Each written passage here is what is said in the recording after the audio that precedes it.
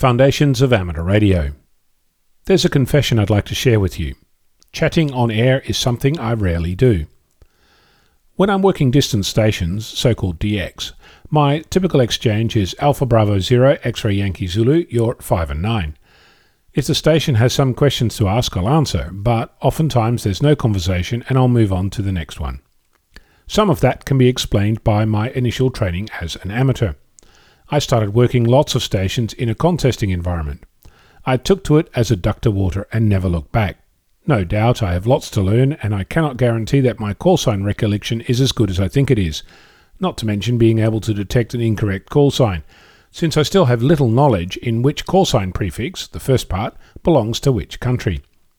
Another explanation is that I'm often QRP and just very happy to be able to make the contact in the first place.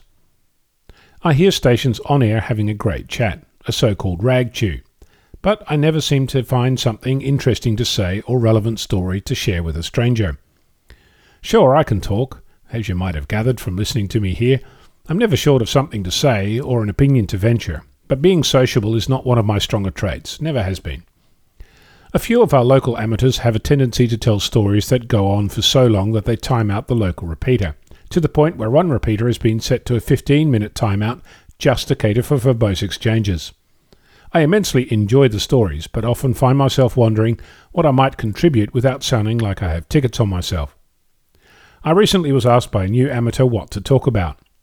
Their daily commute is a 30-minute car ride to and from work, and chatting on the repeater seems like a logical thing to do. But they asked me what to talk about. Stuffed if I know. Seriously though, the very first part of chatting is to actually turn on your radio. The next part is telling others that you're there. Then, when they do, ask what they've been up to, and before long there's a conversation underway. The funny thing about all this is that while I'm pretty quiet when it comes to being on the local repeater, I do host a weekly net for new and returning amateurs, and when asked, I'm more than capable of standing my ground and venturing my opinion.